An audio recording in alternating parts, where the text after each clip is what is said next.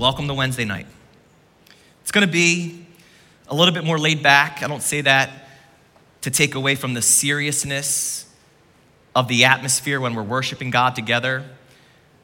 But I think I'd rather walk and talk through the scriptures. Sundays are a sermon, if you will. I'm prepping all week. I'm praying over the message. It's systematic. I want Wednesdays to be a forum, a place, whether it's unplugged worship, testimonials coming forth from this platform, more times of prayer, corporately. We would make this Wednesday night service a place where we can have fellowship, right? So I'm committed. Who knows what I'm going to say next? I'm committed to getting us out in a timely fashion. And to prove my point, I didn't wear a watch tonight. And I know that makes absolutely no sense, but I'm committed. The Lord laid on my heart for Wednesdays when I have the honor of being in the pulpit to walk us through the book of Psalms. So Psalm 1 is where we will be tonight. It's 6 verses, and you can spend your life looking at the truth in Psalm 1.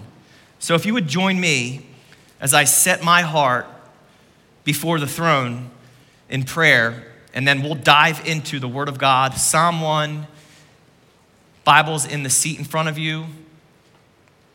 Let's pray. Father, in the name of Jesus, here we stand. Standing in your presence, humbled by the work that you've done, past, present, and the work that you will do in the future, based on your goodness and your faithfulness. So teach us out of your word, instruct us, guide us, grant us what we need for today. Grant us wisdom to navigate the trials ahead. Give us the peace in the midst of chaos. Give us a shot of joy so that our joyfulness can point to Jesus. Take our troubles and bring triumph out of them. Make us more like your Son. That is my prayer. Thank you for blessing us above and beyond what we deserve. Holy Spirit, have your way. In the name of Jesus, I pray. Amen.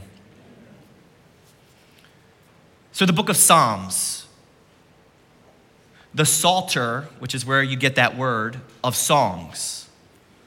It's a compilation of 150 chapters that separately are called a psalm, a song. Some translations would include a book of praise. Most of the Psalms, as you know, were written by David. On the mountaintop of, let's say, blessings, to the valley of turmoil and confusion, these are the cries of a man's soul, all of which bring him, get this, into the very sanctuary of God. Psalms were placed with melody and music. They were the ancient psalm or hymn book that the Jews would read, recite, and sing from. Moses wrote a psalm. The sons of Korah contributed to this compilation. Asaph, also perhaps a choir director, wrote some of the Psalms.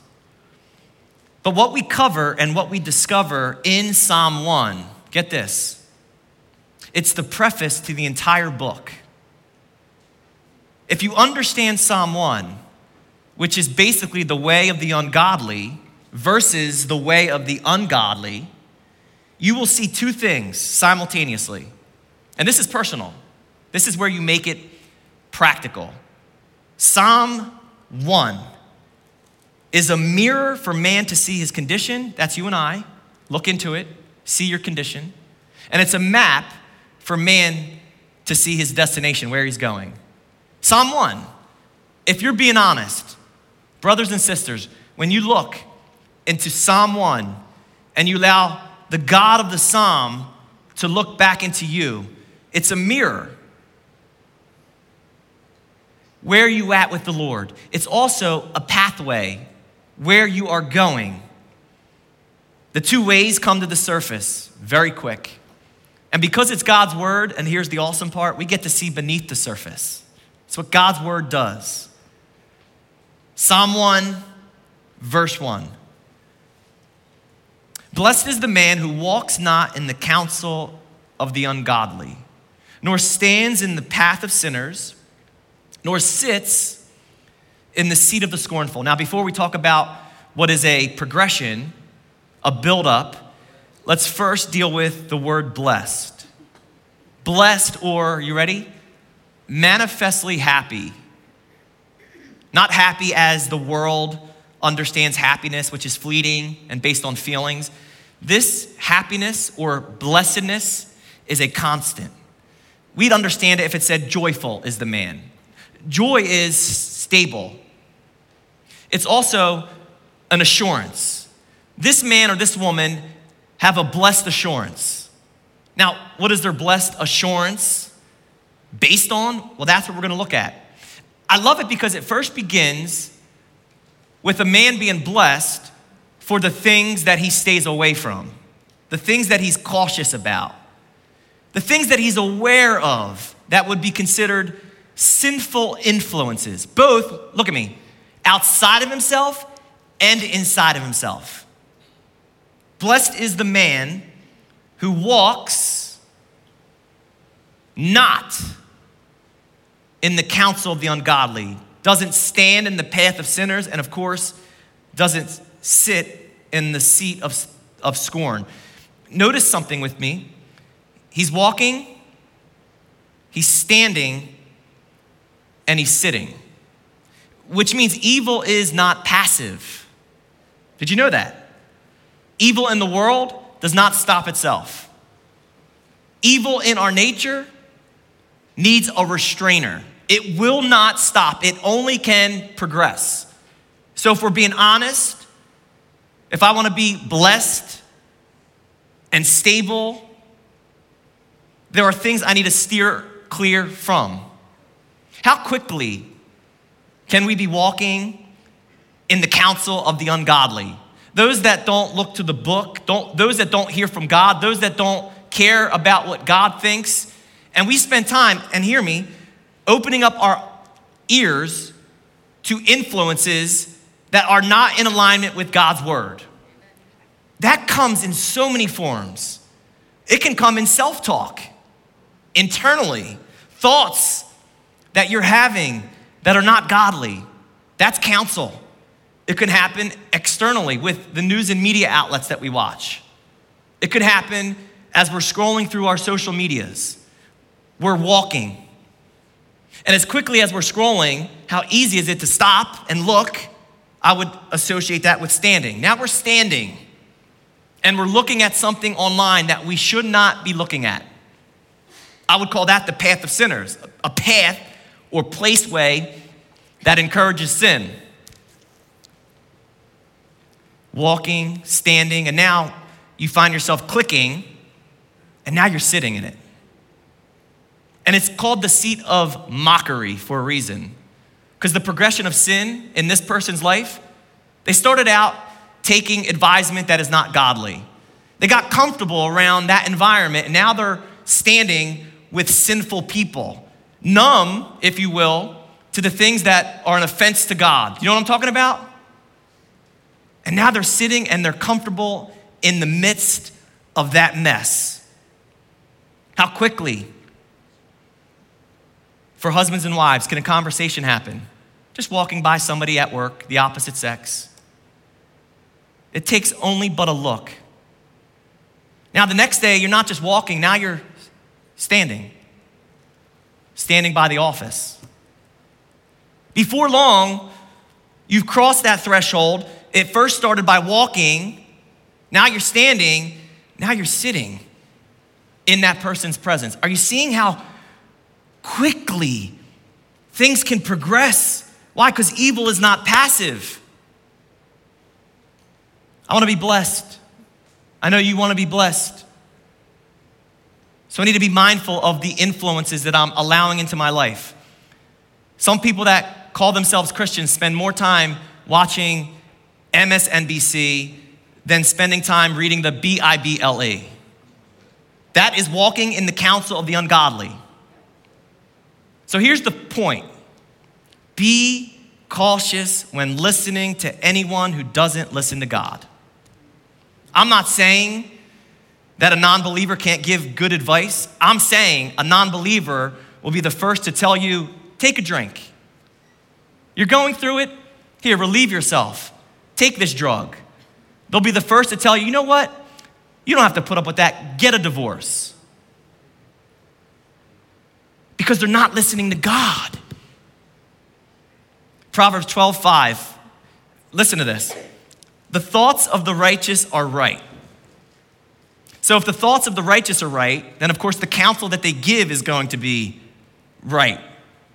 That's why the Proverbs say in the multitude of counselors there's wisdom and safety. Listen to the second part. But the counsels of the wicked are deceitful. And the obvious point is they might not even realize they're being deceitful because they're deceived themselves. Be cautious when listening to anyone who does not listen to God first and foremost.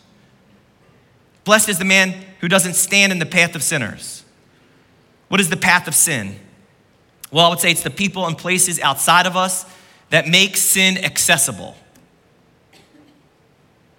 I can tell you I spent my entire young life, especially post 21, as a pro soccer player, standing in the path of sin, in places that made sin accessible. No conscience to be triggered to remind me that I'm sinning because it was numbed and desensitized. Not to mention what led me there, spending time in the counsel of ungodly people, right? Birds of a feather, yes. Standing in the path of sin could also be a perversity inside of us. So people and places outside of us, also perversities inside of us that aren't checked by the Holy Spirit, not harnessed by heaven, not restrained by the word of God. And those perversities can lead us down some dark paths. Amen? We've all been there. That's why it's community that brings accountability and bringing you and what's inside of you to the light. And here, with transparency and integrity in the body, the Spirit brings health. Blessed is the man or woman who's not taking counsel from those that are ungodly. They're not standing in the path of sinners. Proverbs 4:14 and 15. Ready for it? Do not enter the path of the wicked, and do not walk in the way of evil. Avoid it. Do not travel on it. Turn away from it and pass on. Now, make the application. What is it right now that you're currently involved with? Is it a relationship? Is it a hobby? Is it something on your cell phone? And you're going on a path that the proverb says, don't walk in the way of evil. You're gonna end up in a situation or condition, because this is a mirror, and a destination, because this is a map, that you're not gonna be able to get out of. And it's gonna come with consequences, which is why 1 Corinthians 15:33, I love this verse. You should know this one. Do not be deceived. About what? Evil company corrupts good habits. Listen, the worst form of deception is self-deception. If we're convincing ourselves that we can spend time with people that don't have the values we have, and for it not to conform us and influence us, we are lying to ourselves. I can handle it. I'm strong in my conviction. Jesus Christ was the only one who could spend time with sinners and not be influenced by their sinfulness. In fact, they changed because of him, not the other way around. Blessed is the man or woman who doesn't walk in the counsel of the ungodly, doesn't stand in the path of sinners. They're not comfortable around sin. Hey, as an aside, I never wanted to get used to, in prison, hearing curse words. And they are fired off all day long, from 6 a.m. to midnight and all through the night.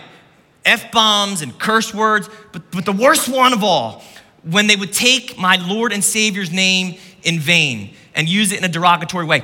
Every time I heard it, it was like a sting to my soul. And I never wanted to get numb to it. I wasn't on my holy horse saying, I'm better than all my tier mates. No, but there was a conscience that was vibrant because of the word of God. And every time something was said that was an affront to the holiness of God, my conscience registered it. And I want to be that same way today with sin. I've said before, I can't even believe some of the movies and music that I used to allow into the gateway of my soul. If I hear lyrics from songs that I used to rock to, I can't even believe that I allowed that filth into my mind. Same thing with movies, right? That's why I gotta be extra cautious these days in recommending movies, right? Because I can recall a movie from my past, but that was the greatest movie. And then you watch it again, you're like, oh my goodness. Nor sits in the seat of the scornful. Blessed is the man or woman who, they're not gonna allow evil to be aggressive, where they're finally in a position which is really apostasy, the seat of the mockery. Well, what does that look like? Well, this is the way of the ungodly. So it starts off by opening up their lives to ungodly counsel, ideas, ideologies, thoughts. They eventually get comfortable in sin because, you know what, they're living their truth. They finally sit down. They're in a position where they're now mocking the things of God. It didn't start out that way. They're now outright mocking the things of God. No fear. Did you know people can start off in church and end up in the seat of mockery? Actually, I would argue, based on the data, that the American church percentages, the amount of people that are coming in through the doors on any given Sunday, based on the percentage of people that actually believe in the Word of God, a biblical worldview, it's a small percentage. It's flirting between 4 to 6%. That means 90+% of people who are coming in are not exposed to the true Word of God, and they're basically sitting in the seat of mockery because they're not responding to the holiness of God. Is this making sense? I think about late night talk show hosts. They're literally sitting, conducting interviews, and making fun at Christian values, making fun of God. Right? And the whole audience eats it up, they laugh. They're sitting in the seat of the scornful. How about a school board? They're sitting, literally, governing over, let's see, the curriculum of the next generation, the youth. And when they co-sign or advocate for curriculum that is sexually inappropriate and explicit, they are sitting in the seat of mockery, and God will not be mocked. How about legislators and even law enforcement, when they're administering laws that are actually lawlessness, and they're actually criminalizing those that are upholding righteousness? Wait, sounds like Isaiah 5:20. The world we live in is the seat of mockery. Woe to those who call evil good and good evil. Woe to those who put darkness for light and light for darkness. Woe to those who put bitter for sweet and sweet for bitter. I guess what I'm asking, can you even recognize that what's happening in our world, there's a blatant rebellion against the things of God? I would even dare say a couple years ago, it was hard to discern.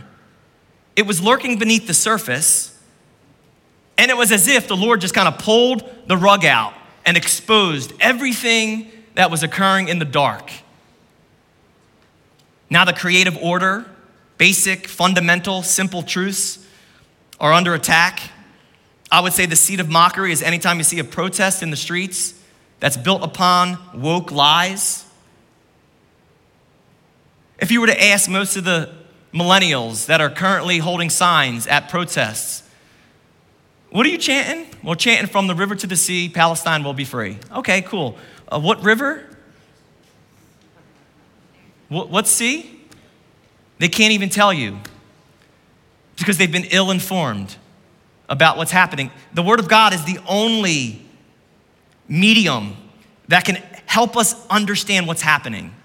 There's emotions at this level, and it's easy to get caught on those bandwagons. Trust me, that is why my job is to point you heavenward, to get you to look at God's Word. Because the world is sitting in the seat of the scornful. Now here's what happens when a culture like that exists. Right, evil wasn't celebrated decades ago.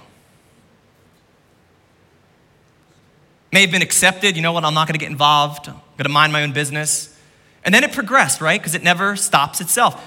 It then was tolerated. You know what? What harm is it gonna do? They're just living their life. It goes from acceptance to tolerance. It doesn't stop, and now it's celebrated. Can I warn you, Christian, what lies ahead? Because the Word of God is our map. It shows us where it's all going. Every time I step into the pulpit, my goal is to fuel your faith. Whether you're navigating something in your world that you need hope for and peace to get through, or whether you're trying to figure out what's happening in the world, I wanna fuel your faith. Why? Because Romans 10:17 be true. Faith comes by hearing, and hearing by the Word of God. This whole psalm is built upon the premise that the blessed man and woman, and we're gonna get to it, they're rooted in the Word of God. You see, where evil is celebrated, here's what's coming. Good will be persecuted. Are you ready for that?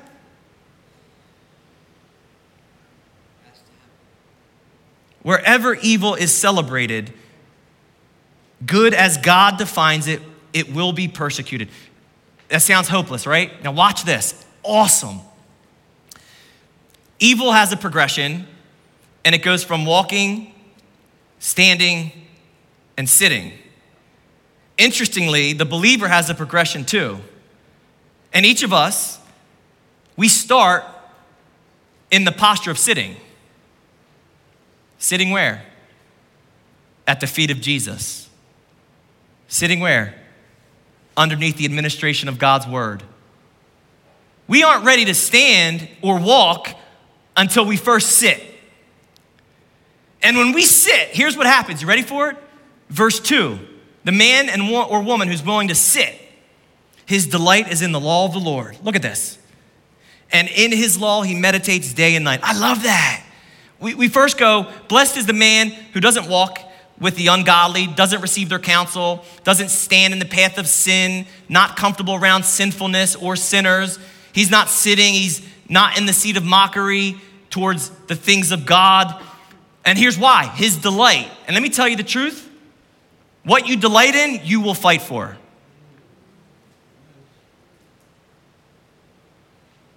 What you say you delight in should be backed by the evidence that you're willing to fight for it. So this man or this woman, he delights in the law of the Lord. Let me read from Psalm 19. I'm ahead of myself in the Psalms, but watch this. The law of the Lord is perfect. Now, the law of the Lord is the Torah. The word Torah is Hebrew. It means instruction or direction. When it's mentioning the law, it's not just the Torah, though. The law of the Lord is the scriptures. So from Genesis to Revelation, it's the law of the Lord. And Psalm 19, verse 7 and 8 says, the law of the Lord is perfect. It's complete. What does it do? Converts the soul. And that's what's needed. The testimony of the Lord is sure. That means absolute. Making wise the simple. Bringing wisdom to our foolishness. The statutes of the Lord are right, righteous, rejoicing the heart. You want joy in your heart? The commandment of the Lord is pure, enlightening the eyes. Did you catch all those adjectives? Perfect, sure, right, pure. This man delights in the law of the Lord, and in his law he meditates day and night. The word meditate, it means literally to chew the cud. It means to muse. That's the opposite of to be amused. To muse, to think. The imagery, especially with the Hebraic, is a cow. Cows have multiple stomachs. And when they would chew the cud, they would extract every nutrient in the grass or the cud, and they would swallow it. And one of the stomachs would actually regurgitate it back into their mouth, and they would chew more nutrients. And when you think about that, when the word of God gets in your mind and you meditate on it, you think about it. It says day and night because it's just simply saying all day, constant, continuous. The word of God, you're chewing the cud, you're swallowing it, because there's coming a time in your day where you're gonna likely have to regurgitate it up, because you're gonna need the word of God to overwhelm the word that you wanna say. Meditate on the word. You gotta know this book. You gotta delight in this book. Why? Because what's in our mind determines what we become in time. That's what you see. What's in our mind determines what we become in time. Watch, ready?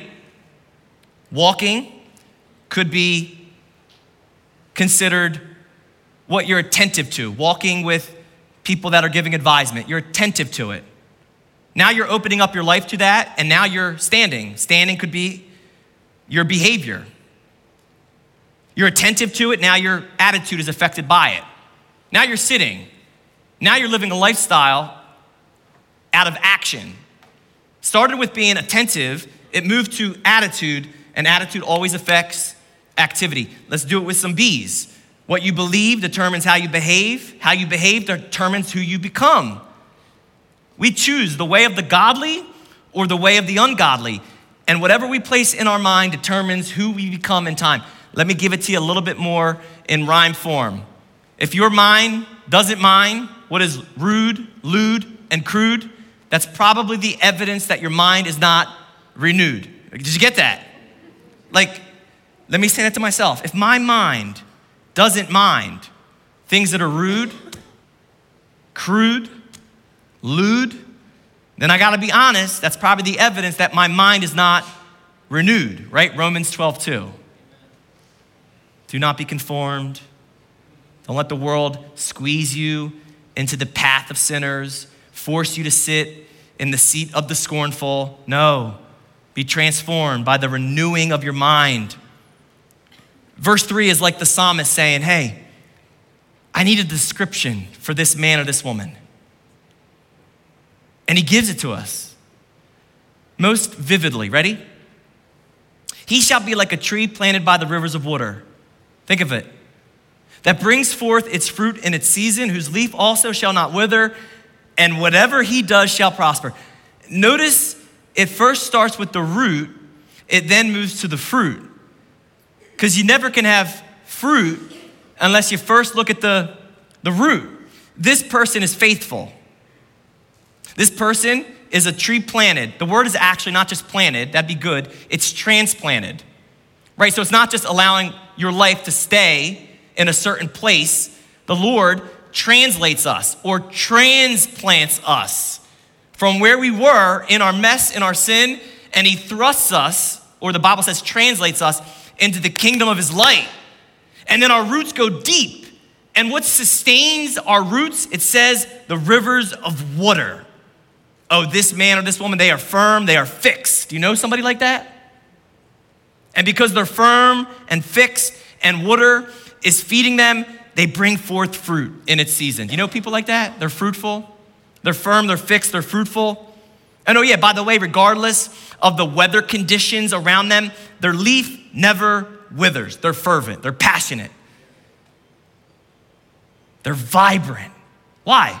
Because their roots are sustaining their growth and their health. And finally, he breaks from the analogy and says, and whatever they do, they prosper. Translation, they have God's favor. Listen, whether they're going through hell on earth, God's favor is on them. So favor isn't just like, I'm doing well. Favor is also in the midst of hell, my soul is well. Favor is not just about material prosperity. Favor here is about spiritual maturity. With all that being said, the most important part of the tree is the root system. I mean, I could have spent most of the message talking about the different types of root systems. The oak's impressive and vast root system that goes deep into the earth, and the roots of an oak are strengthened by the winds of a storm. So without the winds of the storm, the root system doesn't get stronger. How about the redwood? And their shallow root system, but they reach out and intertwine with other redwood roots. And I'm like, that's the body of Christ. Sometimes I don't go deep. I need to go out and allow you to strengthen me. Could talk about all types of root systems. But every single one of those in the botany world, their roots are what contribute to their health. Question, how do we know if we are rooted in the word and ruled by the Lord? How do we know that? How do I know if I'm actually rooted in the word? How can I be honest and answer the question, am I actually ruled by the Lord?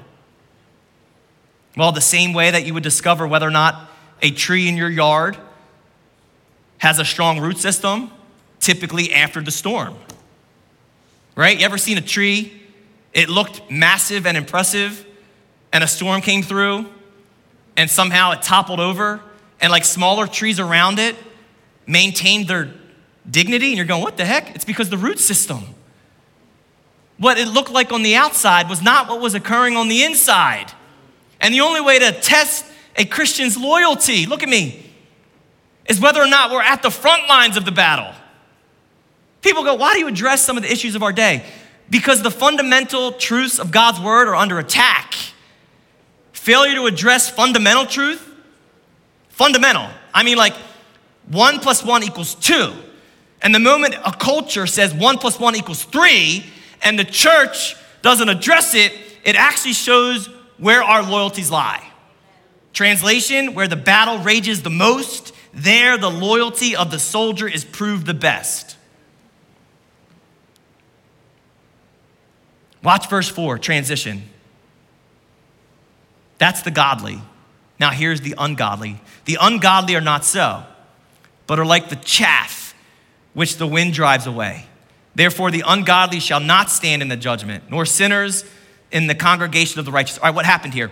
All right, so we go from this illustration about a tree planted by the river, fruitful in its season, leaf does not wither, prosperous, to the ungodly being like chaff, which was the external covering to a grain or a seed. And a lot of the times, the slight wind on the threshing floor, they would grab a bundle of the grain and they would throw it into the air, and enough of a breeze would be able to separate the chaff from the usefulness of the grain, and it would go with the wind. That's how God sees the ungodly. He's like, you might think they're prospering right now. They're nothing but chaff in the wind. And at the end of the day, if you're reading your map, there's a destination. The ungodly shall not stand in judgment. Translation, they will not be able to withstand judgment. They will have no excuse on judgment day. They will be found guilty as charged. There will be, on that day, no mercy. Until that day, there is mercy. On that day, they will not stand in judgment.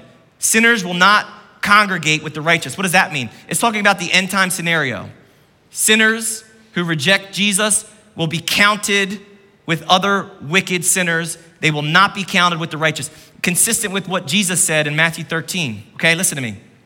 Jesus gave a parable about the wheat and the tares. Sometimes you can't tell the difference between the two. Jesus said, let them grow. I'll sort it out in the end. Let me handle it. He also said in Matthew 25, there's a difference between sheep and goats. Listen, there's only two types of people in all of the world. That's it. Lost and found, wheat and tares, sheep or goats. That's it. God is sorting out the teams. The ungodly spend listen to this, their entire life running from God only to run into him in the end.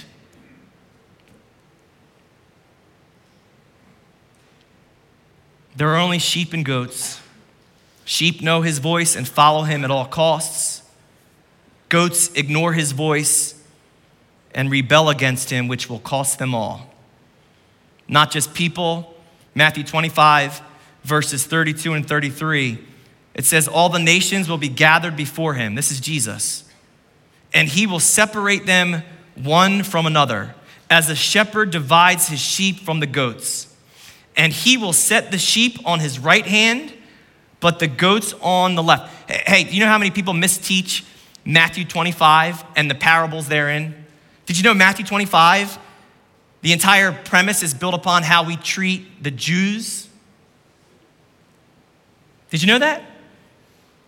Did you know that's why he said, hey, when I was in prison and I was without clothes and I was hungry, you visited me, you fed me, you tended to me. And they said, what? When in the world did we do that? When you did it to the least of these, my brethren. He is certainly talking about those that will come to the nation of Israel's aid when they're experiencing hell on earth, like Holocaust 2.0 and what is called the tribulation, versus those who will turn their back on him, which is turning their back on his people, those he seeks to save. That will be why he separates the sheep from the goats. That's why all nations will be held accountable. Did you get that? Every nation will stand to account. Now, there are people in nations, I'm off my notes here. People in nations, each of us are individually accountable based on how we handle the scriptures and what we do with Jesus. However, we're also recipients of consequences based on a nation's leaders. Is this making sense? And America is fallen, by the way. And if anything, there will be a delay, but it will only accelerate more evil and more persecution. You cannot put it back in the box. Nations will stand before God on how they conducted themselves. Sheep and goats. And ultimately, as the map leads us to a destination, verse 6, for the Lord knows the way of the righteous. Can you say hallelujah? That was so weak. Can you say amen? Yeah, that's a shorter word for you. The Lord knows the way of the righteous. This is not just his prevision, right? Prevision. It's not that he's just sovereign and knows where it's all headed. It's also his provision. He knows your way. He sees your way. He's with you as you go the way. He doesn't leave you stranded. He promises, I will never leave you nor forsake you, church. Psalm 1 is a mirror. It reveals our condition. Psalm 1 is a map. It shows our destination. Every Christian, every Bible-believing church should rejoice that he knows the way of the righteous. He's ordained it. He's ordered it. We are the recipients of it. Psalm 37, 23 and 24. You ready? The steps of a good man are ordered by the Lord, and when necessary, reordered by the Lord. And he delights in his way or her way. God does. Watch the next part of the verse. Though he fall, though the righteous man or woman fall, and fall we will, he shall not be utterly cast down. He's not going to stay down. For the Lord upholds him with his hand. What about the ungodly? But the way of the ungodly shall perish. The way of the godly leads to life. The way of the ungodly leads to death. Couple that with John 3:16, right? For God so loved the world, he gave his only begotten son, and whoever believes in him shall not perish, but have everlasting life. So when you really think about what we covered tonight, we walked and talked through 6 verses, and there's so much more that time does not allow. And I'm doing pretty good on time.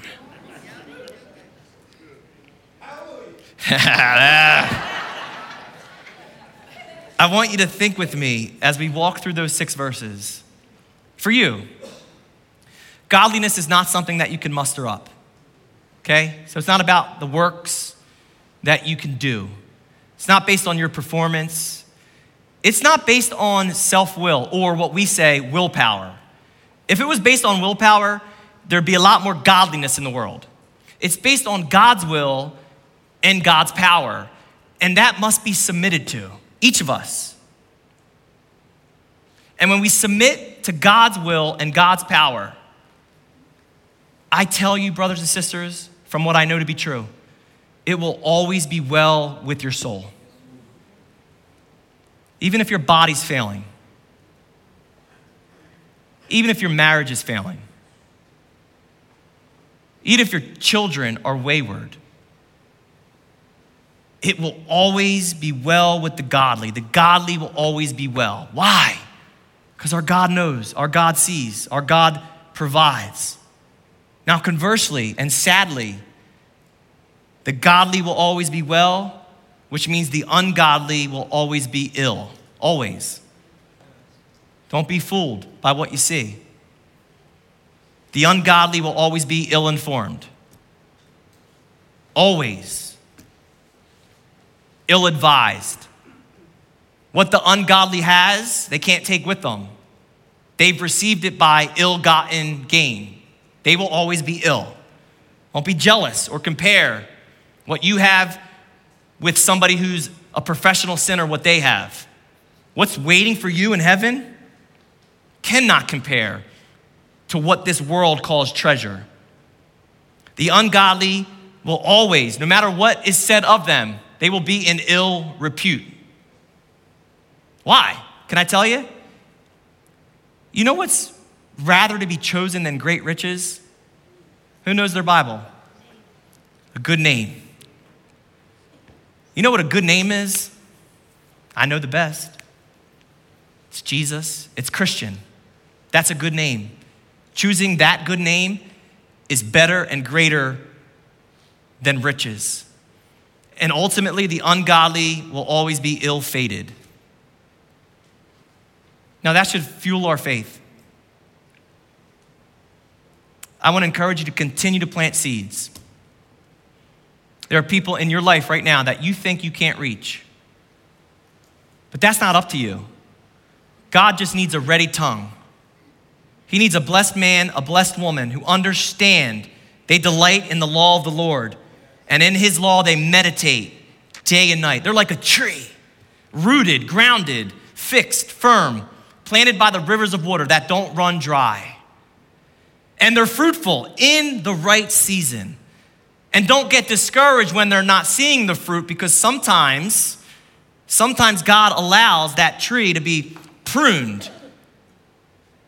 And it might seem like you're not producing fruit, but God's saying, just hold the line, stay in my word, and when the season comes, fruit will be produced. They're green. Their leaf never withers. They're constant, they're consistent, regardless of the heat. Adversity does not dictate their reaction. It's always redemptive.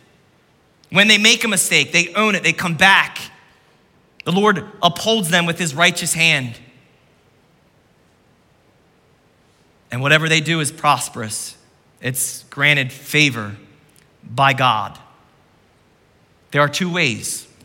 It's the way of the godly, and I'd beg you, I'd implore you to choose the way of the godly. And then there's the way of the ungodly.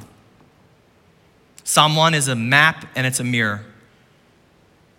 And if the Lord would will, we'll pick up with Psalm 2 next Wednesday. So as we close out our time together, we want to create a space where you can have some fellowship. It's obviously not as late as the previous format of Thursday nights. I am committed to staying to my timestamp to honor you. We want to really make Wednesday nights something very unique and special. Continue to come, please. Continue to submit to the administration of God's word, whether it be Pastor Terrence, whether it be Nick Johnson, whether it be Pastor Gene, whether it be myself in this pulpit. We're all preaching from the same book. Come worship with us. Let us draw ever closer to our Savior. And I believe, as I said at the State of the Church meeting, I believe it. What's going to keep this body healthy? A people who continue to recognize God as holy. Amen. And a people who stay humble. That's it. There's your recipe to health. God's holiness and our humbleness. So since we're not dead, we're not done. We've heard it tonight by God's grace. Let's do it. Let me pray. Father, in the name of Jesus, I pray your word was clear. I pray that it has reached into the innermost parts of our hearts, and each of us would consider where we stand, where we walk, where we sit. Would we reverse the progression of evil? Would we sit first at your feet? Would you strengthen us to stand so our root system can go deep? And then would we walk and tell people about the gospel? Thank you for blessing us above what we deserve. We commit this night to you. Grant us rest until we meet again. In the name of Christ, I pray. Amen.